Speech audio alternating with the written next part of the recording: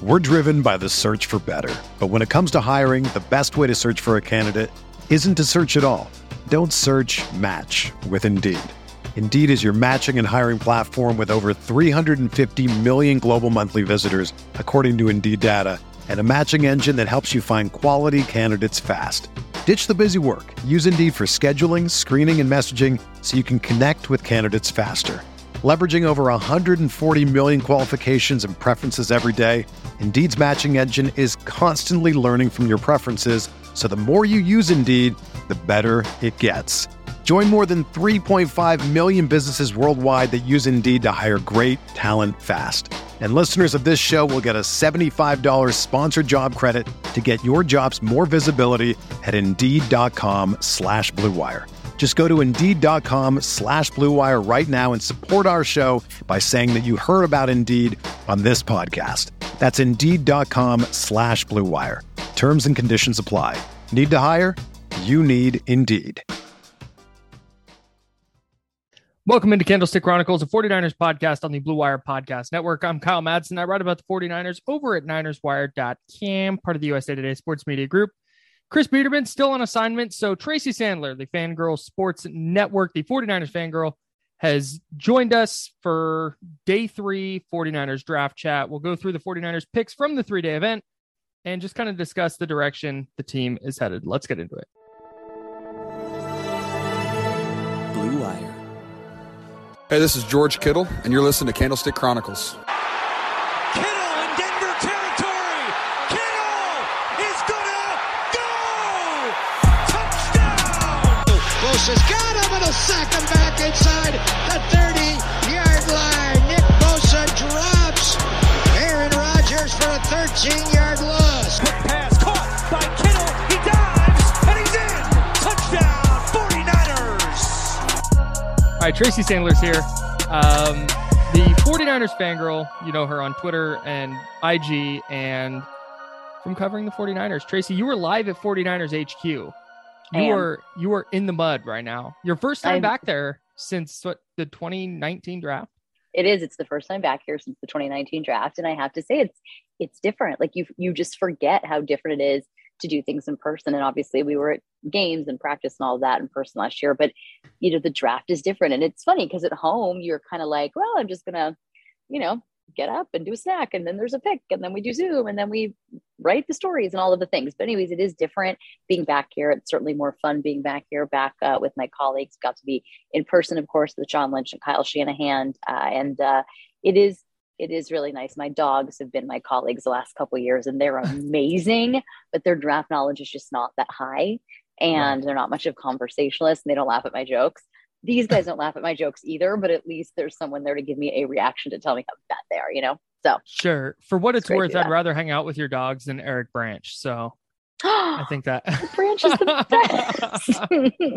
I'm joking. Love Eric, friend of the pod. So on the pod after Friday's picks, we went over Drake Jackson, Tyrion Davis-Price, and Danny Gray. The Niners made 6 picks in day 3. That's rounds 4 through 7. Offensive lineman Spencer Burford from UTSA, Samuel Womack, a cornerback from Toledo, Nick Zakel from Fordham. He's an offensive tackle. Kalia Davis, a defensive lineman from Central Florida, another cornerback, Tariq Castro-Fields from Penn State. And then Brock Purdy was Mr. Irrelevant, the 262nd pick, the final pick, a quarterback from Iowa State. So Tracy, where I kind of want to start with this, because I don't want to go deep dives on each of the players, but I think it's interesting that they continue taking these offensive linemen. They need interior line help, but Burford mostly played tackle at UTSA. Zakel was a tackle at Fordham, but the plan, it looks like, is to move those guys inside, which is something that we've seen them do with Colton McKivitz. We saw him do it with Jalen Moore last year. I'm interested to get your thoughts on this, because I don't know if this is a matter of them just liking the athletic qualities of tackles on the interior, or if there's just genuinely no interior offensive linemen that they think are good and they think that these guys are going to be better if they move them inside. It could be both of those things. Before we get there, I just want to point out no trades made, which I think is the first time in the Lynch Shanahan era that not a Yes. single trade was made in this draft. They used all 9 of their picks, which I think was somewhat surprising for those of us who've been familiar with the team, covering this team for a while. So I just want to say that. I think what you just said, it could be a combination of both. I think they do like the athletic ability of tackles, and maybe they really just didn't find anybody that they thought was a good fit. And it feels a little bit like in this draft specifically, and I know they do this generally, but in this draft specifically, it was a little bit about, we like this player. We think he works for us. He is where we have him on our board, and we're going to make it work. And I think that that's basically what they did, because you're right. They are moving guys, which is something they seem to have done in the past. But the draft is so interesting, and it's kind of such a crapshoot to begin with, that I think for teams, especially this team, they see a player with abilities that they like, they're going to find a way to make it work. Hopefully to the positive of the team, because the interior of the offensive line is probably the biggest need for the 49ers. Yeah. And it was not specifically addressed. It was addressed, as we just discussed, but it wasn't specifically addressed. I'm going to put it that way. I did think as well. So I was of the mind that going into the draft, there were like tiers of needs. And for me, offensive line was at the top. It's like they need offensive line help. And then after that, there was this second tier of like edge, safety, and corner where, yeah, they have starters at those spots, but their depth could be better. And they could certainly afford to get a player like, I think Drake Jackson is the kind of player who could come in and eventually push for like regular pass rush snaps, not just as a, third or fourth rotational guy. And I think that's the hope. I mean, I think the hope is that eventually he's on the other side, opposite Nick Bosa, always. The day 3 picks, though, Samuel Womack from Toledo and Tariq Castro Fields, I think both of those guys fit not necessarily the mold, but fit that category of player. Like Womack was, I think Dane Brugler had him as like the 44th corner and an undrafted free agent type. And then he had Castro Fields as like a 4th rounder. The Niners took him in the 6th, but both players who, when you start to read about him and you watch him a little bit, it's like maybe Womack develops into a slot corner next year. And maybe Castro Fields develops into a starting caliber outside corner next year. Like you see the tools there, the physical tools, how they're built, and then their athleticism, but they may not necessarily be factors this year. And I think that kind of goes for the entire draft.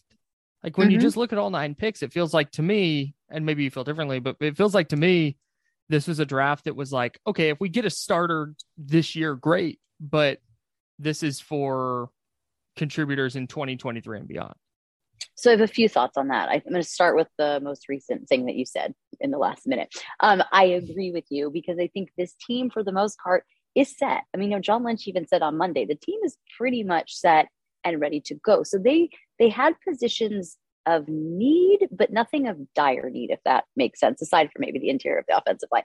So I think that they were kind of in a position, and then maybe even a little bit of a luxury, where this year they could draft guys for the future. And John Lynch just said when we talked to him with Kalia Davis, I mean, this is a guy that could start the season on the PUP list, but they have the luxury of that being fine for them, because they might be looking to him, to 2024. And I think that was true of this draft. As you said, this team just went to the NFC Championship game. They are in pretty good shape. Yes, they lost free agents here and there, and they lost some very important free agents, but this team is in pretty good shape and pretty ready to compete. They did what they wanted to do in free agency. So the draft was very much like picks of the future. Specifically at the corner position, I have a couple of things to say. One, John Lynch had made a point of saying when we just talked to him, obviously they have this open position at nickel and a lot of people are going to compete for it. But I think the corner position is interesting for this. First of all, they have 2 starting corners who are undrafted free agents. So clearly having a late round corner pick or an undrafted is not a concern for the 49ers.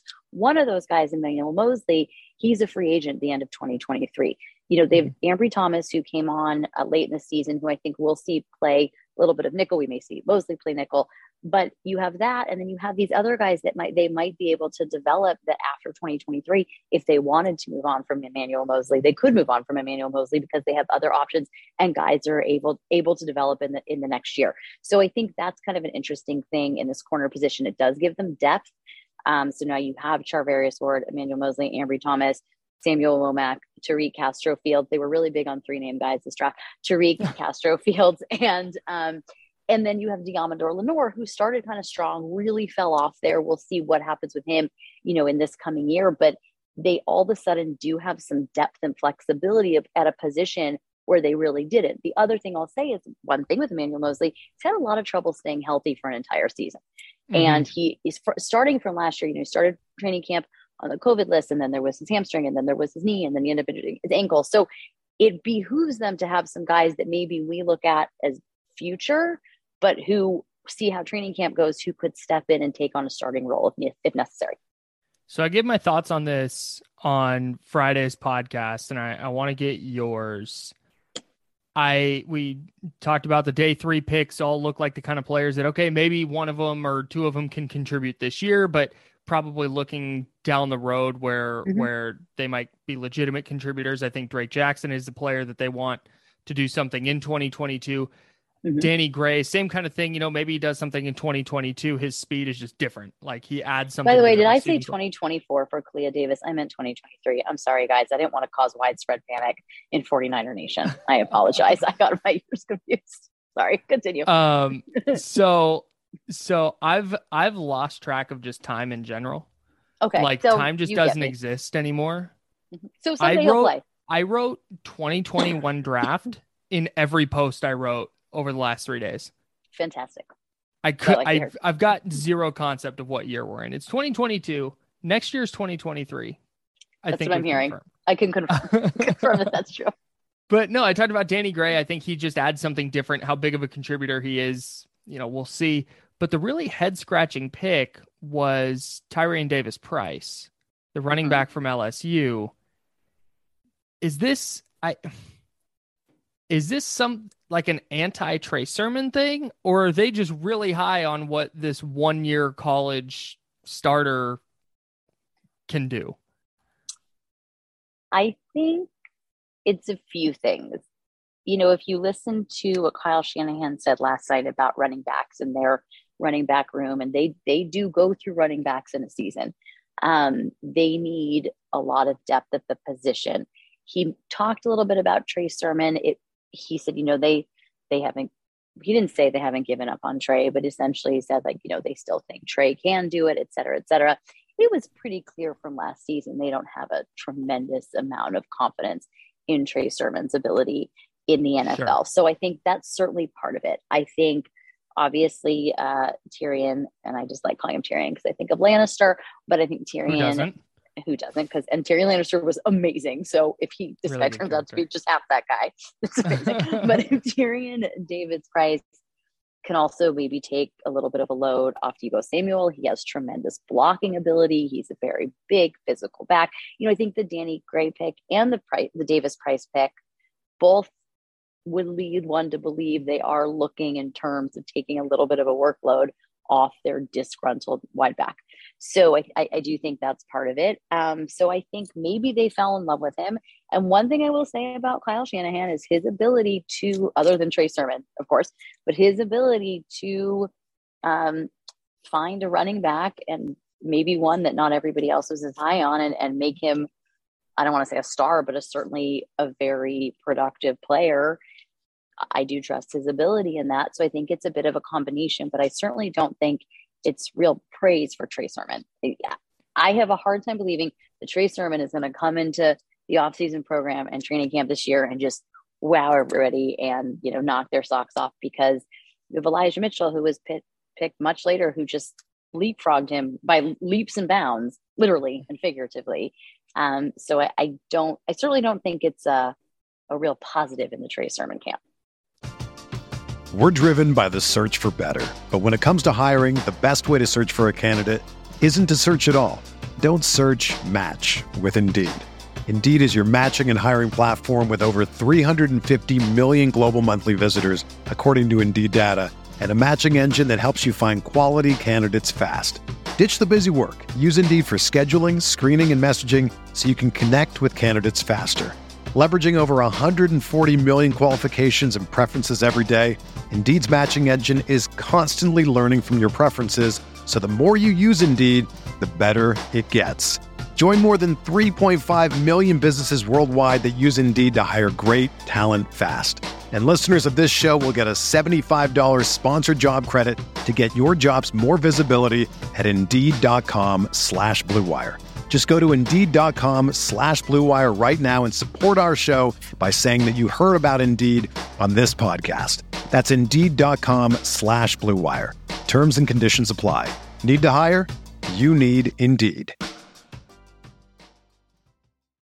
Without the ones like you, who work tirelessly to keep things running, everything would suddenly stop. Hospitals, factories, schools, and power plants, they all depend on you. No matter the weather, emergency, or time of day, you're the ones who get it done. At Grainger, we're here for you with professional-grade industrial supplies. Count on real-time product availability and fast delivery. Call, click Grainger.com, or just stop by. Grainger, for the ones who get it done. How did you feel about their draft overall? It's interesting. I mean, I think it's somewhat of an interesting draft, but I kind of go back to what I said earlier. This was a draft to fill some needs and add some depth, but where they didn't have to get a lot of things. I think there was also concern after we talked to John Lynch on Monday. It felt like Alex Smith is not playing for the 49ers anymore. Not anymore. He's definitely not playing center for them. But Alex Mack, it sounded like he was going to retire because John Lynch said he didn't want to announce news before the player announced news. They go through those first 3 picks of the draft. They don't address center. Last night, it sounds like, well, maybe it's fluid. And now it sounds like it's a lot more possible he comes back. John Lynch said they had gathered all the information they needed for this draft. So save that. They needed some depth and help. They didn't have any dire needs. And I think this draft reflects that. There was nobody, they didn't trade up at all. So there clearly was nobody that they felt like they had to get. They had 9 picks. There was potential to trade and pick earlier in the second round. There was ability to get, another 3rd round pick, another 4th round pick, another 5th round pick. They didn't do that. So they kind of let who was there fall to them and see how they can make it work on their team. But I don't think that 49er fans are necessarily used to seeing a team in that kind of position in this regime. Even after the Super Bowl year, there were things they had to do. And that's when they got Trent Williams and just retired and all the things. So I don't think the 49ers fans are used to seeing a team like that, but that really is kind of where they are because it's a weird draft. I know a lot of people didn't like it, but in fairness to them, they didn't have to do a lot. Yeah. And I think the worst thing they could have done is slam the panic button where they're unloading picks to move up from 61 to get an offensive lineman just to say they got an offensive lineman. And now they're using draft capital to do that. I was of the mind going into this draft that, hey, if there's an offensive lineman that is near the top of their board at 61 that they really like, then go get him. But I think just standing pat and just letting the board kind of play out was the move because they used a 2nd round pick on Aaron Banks. They've used a 5th round pick on Jalen Moore. They now have 4th and 5th round picks, 6th round picks invested again in the offensive line. Like they have bodies. They have Daniel Brunskill who can be a starter at right guard. You'd like them to upgrade there, but I didn't think they needed to slam the panic button and go get offensive linemen, which is really the only position of, like I said, that kind of tier 1 need. So I was a little bit surprised, but I think if you're drawing it up, you'd rather draw it up this way where, they're just taking players they think are good. Like having good football players is better than not having good football players, in my opinion. That is, you should be coaching in the NFL because that is, and you should be a GM because that right there is gold. Having good football players is always better than having not good football players. So right there, that is genius. That should be your quote tweet for this episode. I also think Drake Jackson has the potential to be really good. I mean, I think that he has the potential to be someone that down the road is like, wow, that was quite, the pick at 61. And you mentioned Aaron Banks, and I want to bring him up because we'll see if this is true or not. And I'm a little skeptical, but Kyle Shanahan, excuse me, it's been a long 3 days. My voice is gone. Kyle Shanahan did say at the owners' meetings that they were ready to play Aaron Banks midway through last season, and then they got on a run. I asked him about it, actually, about the owners, about Aaron Banks, and how do you feel about him? Are you excited about him? And he said, we thought he was there midway through the season, but then we went on a run. It was at round 3 and 5. It's interesting. I'm going to go back a few months. I asked Kyle at playoff time, if there was ever a point at 3-5 where he was thinking of making the change at quarterback, not because he didn't believe in Jimmy, but because he felt like at this point, I got to just give Trey the reps. And he said no, and said said not at 3-5, but he knew they were at a point where within a couple games, if things went wrong, they were going to have to start giving a number of guys opportunities. Fast forward to the owners' meetings, I just asked about Aaron Banks and how much confidence they have in him. And he basically said that he was one of those guys. But then they went on a run and they didn't want to mess with the chemistry of the offensive line. But they felt midway through last season that Aaron Banks was ready to play some football. We will never know if that actually would have happened, and we won't know really till this coming season how he is. But with that in mind, Aaron Banks has the potential to be a bit of a surprise considering where he started from last year. Right. TBD on that, but I'm just throwing out that little piece of knowledge, if you will. I think that that's relevant because if they were just out on Aaron Banks, if they just thought, hey, there's no chance this guy's going to be good, I think maybe we do see them be more aggressive finding an interior offensive lineman. But instead they get Spencer Burford, who, okay, maybe played 4 offensive line spots in college. Maybe he fits in.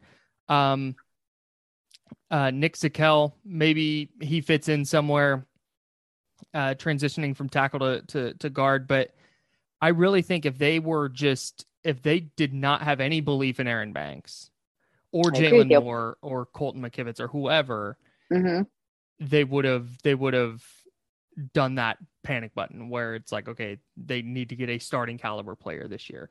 I think if they had no confidence in Aaron Banks, we would have seen them be very aggressive on the trade market. I don't think Deebo Samuel aggressive, but I think we would have seen them be very aggressive because they would have no choice, because you have Trey Lance coming in and you cannot put him in a position where he's getting pummeled every single play.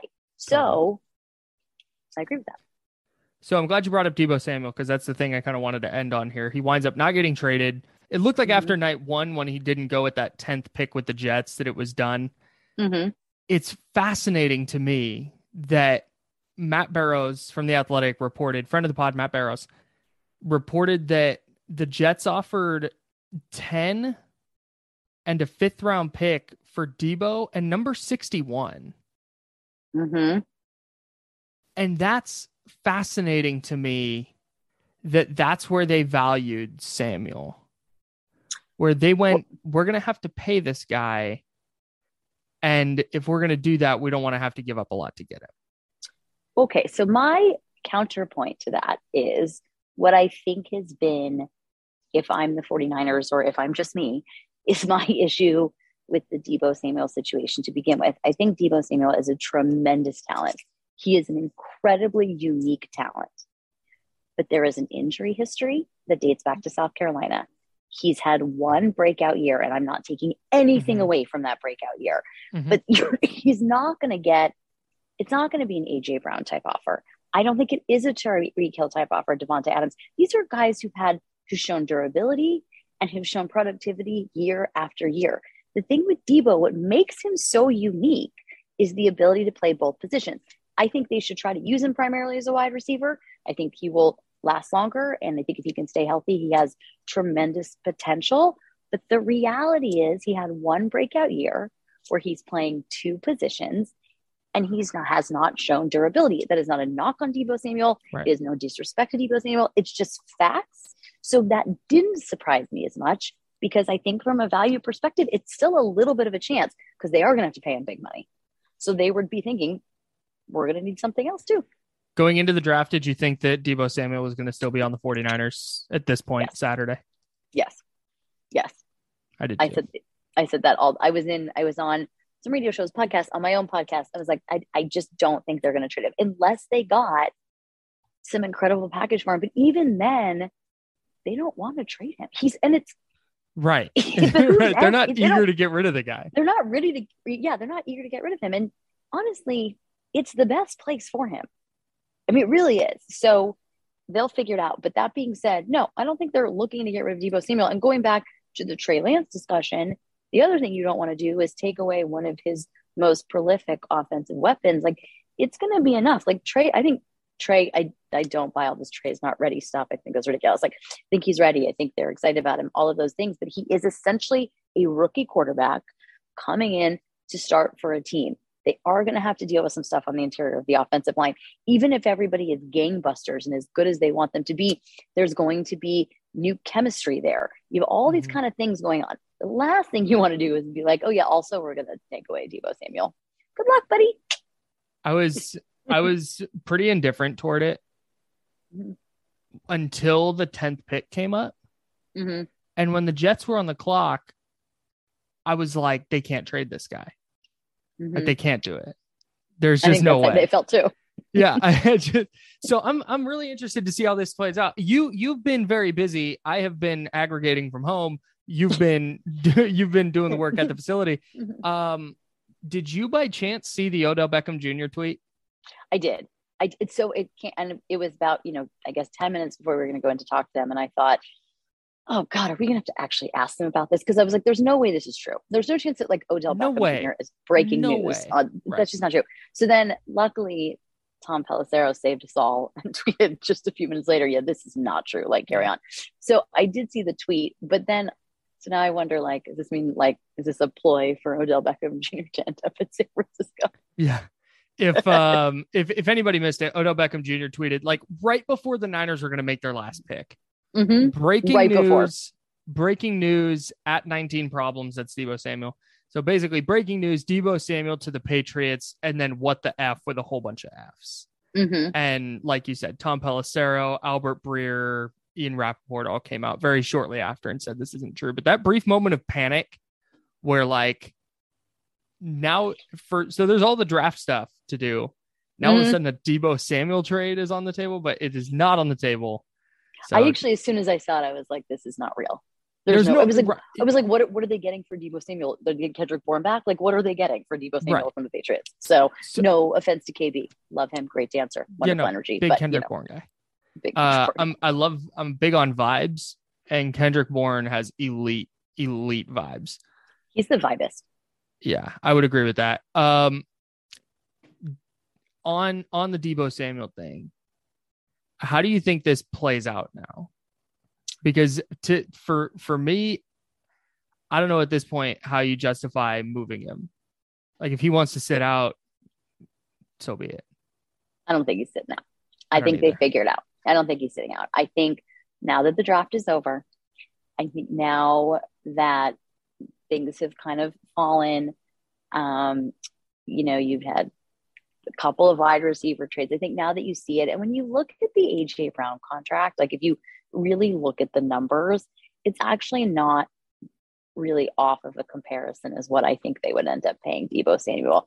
I know like 4 years, $100 million, $57 million guaranteed, but I believe he's still making, and I don't quote me on this because I'm not 100% sure, but I believe he's still making his base salary of $4 million in 2022. I think this ends up really being a $20 million a year contract, $20-ish million a year contract. I'm not amazing at math.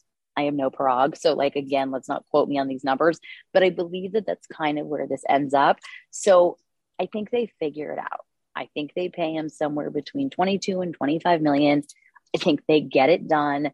They probably get it done sooner than later. Now that it's very clear he's not being traded, phase 2 starts Monday. Like that's, and not everybody was here for phase 1. Phase 2 starts Monday. I do not believe that we're going to go that far into the offseason program without something getting done with Deebo Samuel. All right. Some optimism on that front. I'm an optimistic sort of person, so take that for what it's worth. But I actually do believe that because I also think it's now beneficial for everybody. Like the other thing Deebo Samuel does not want to happen is to hold out and then come back and get hurt right away. And now he's still not durable. Like, this is not helpful for anybody. And if he wants to prove something, like prove it. I really do believe also that two of those picks, I think Danny Gray and the Tyrion Lannister pick, because it's not his name, Tyrion Davis Price. Davis Price, sorry. I had to one more time. I missed the show. That Davis Price, I do think both of those picks were also a little bit, they obviously help the offense, but they were also a little of them saying like, here are a couple things we're doing. Take a little bit of a load off you. If that's part of the, I do think that that's part of it. And it helps the team, of course, but I just think something will end up getting done sooner rather than later. I know they normally wait till July for these things. I don't think that's going to fly here. And I think it's better for everyone involved to just get it done.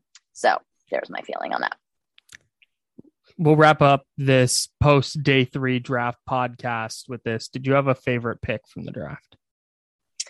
Either favorite, like football wise, or favorite, like, cause you've been in Zooms with all these guys. Everybody. Now. Is there anybody that just kind of blew you away personality wise? I really liked Samuel Womack. I really like Drake Jackson. I have to say there were quite a few of them where I was like, I like him. But I would say, Samuel Womack, I don't know. There's something about him that I really like. I also think Drake Jackson's 5 fun facts is going to just be fire. Like, it may blow up the 5 fun facts world. Wow. That's huge news. It's a prediction. You guys get excited, but I would say he's, I don't like to play 5 fun facts favorites. Sometimes I do because, obviously Ambry Thomas's was perfect because he went to Michigan. So like, what can you do about that? Right. Go blue. I don't go blue. So, but I think the other thing, then the other person that really got me, of course, just waving hello to Matt Mayoko there, was friend of the pod. I did ask, I believe it was Treat Castro Fields. I said, how familiar with you with the 49ers corners now? And he said to me, well, I know they have Ambry Thomas who went to Michigan. So immediately favorite. That's your guy. I almost felt like, did he do research on me? Like, is that what happened here? Did he know what he was doing? But those would be the ones that kind of stood out. But it actually felt like a pretty good group. From as much as you can glean from a bunch of Zooms, it felt like a pretty good group personality wise. Yeah. Samuel Womack from Toledo, a 5th round pick, he did not, this is according to Dan Brugler, he didn't have any D1 offers going into college because he was focused so much on playing basketball. Walked on at Toledo in 2017, got a scholarship in 2018, and then led the team in pass breakups in 2019, 20, and 21. Like, that's impressive. Easy person to root for. That is and really had a nice personality. I really liked him.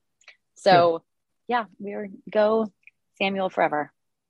All right, so that's who you've got the Samuel Womack cape on. I see it. Okay. But that should not be confused with the fact that Drake Jackson's 5 fun facts is just going to be fire. Okay. All right. Well, we'll make sure to follow along there at 49ers Fangirl on Twitter.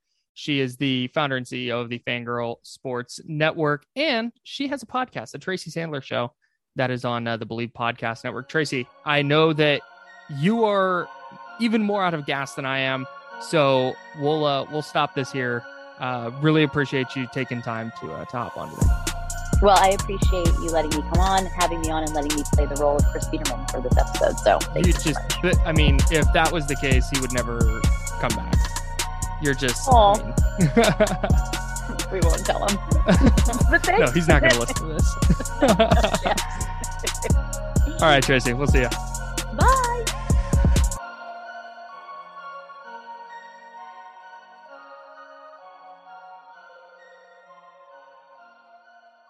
It's happening daily. We're being conned by the institutions we used to trust. The mainstream media is distracting us with meaningless headlines instead of focusing on the harsh realities facing American families. Time is short before something big happens, and that's why so many folks are preparing. They're becoming self-reliant by investing in emergency food storage from My Patriot Supply. Go to MyPatriotSupply.com and secure 4-week emergency food kits for each member of your family. Each kit contains tasty breakfasts, lunches, and dinners, averaging over 2,000 calories per day. Save $50 on each 4-week food kit you purchase. Plus, get free shipping on Ready Hour 4-week emergency food kits. You're not ready if it's not Ready Hour foods. At My Patriot Supply, you can also get solar power generators, water filtration units, heirloom seeds, and survival gear. Order by 3 p.m. and your unmarked boxes ship the same day. Shop MyPatriotSupply.com today. MyPatriotSupply.com.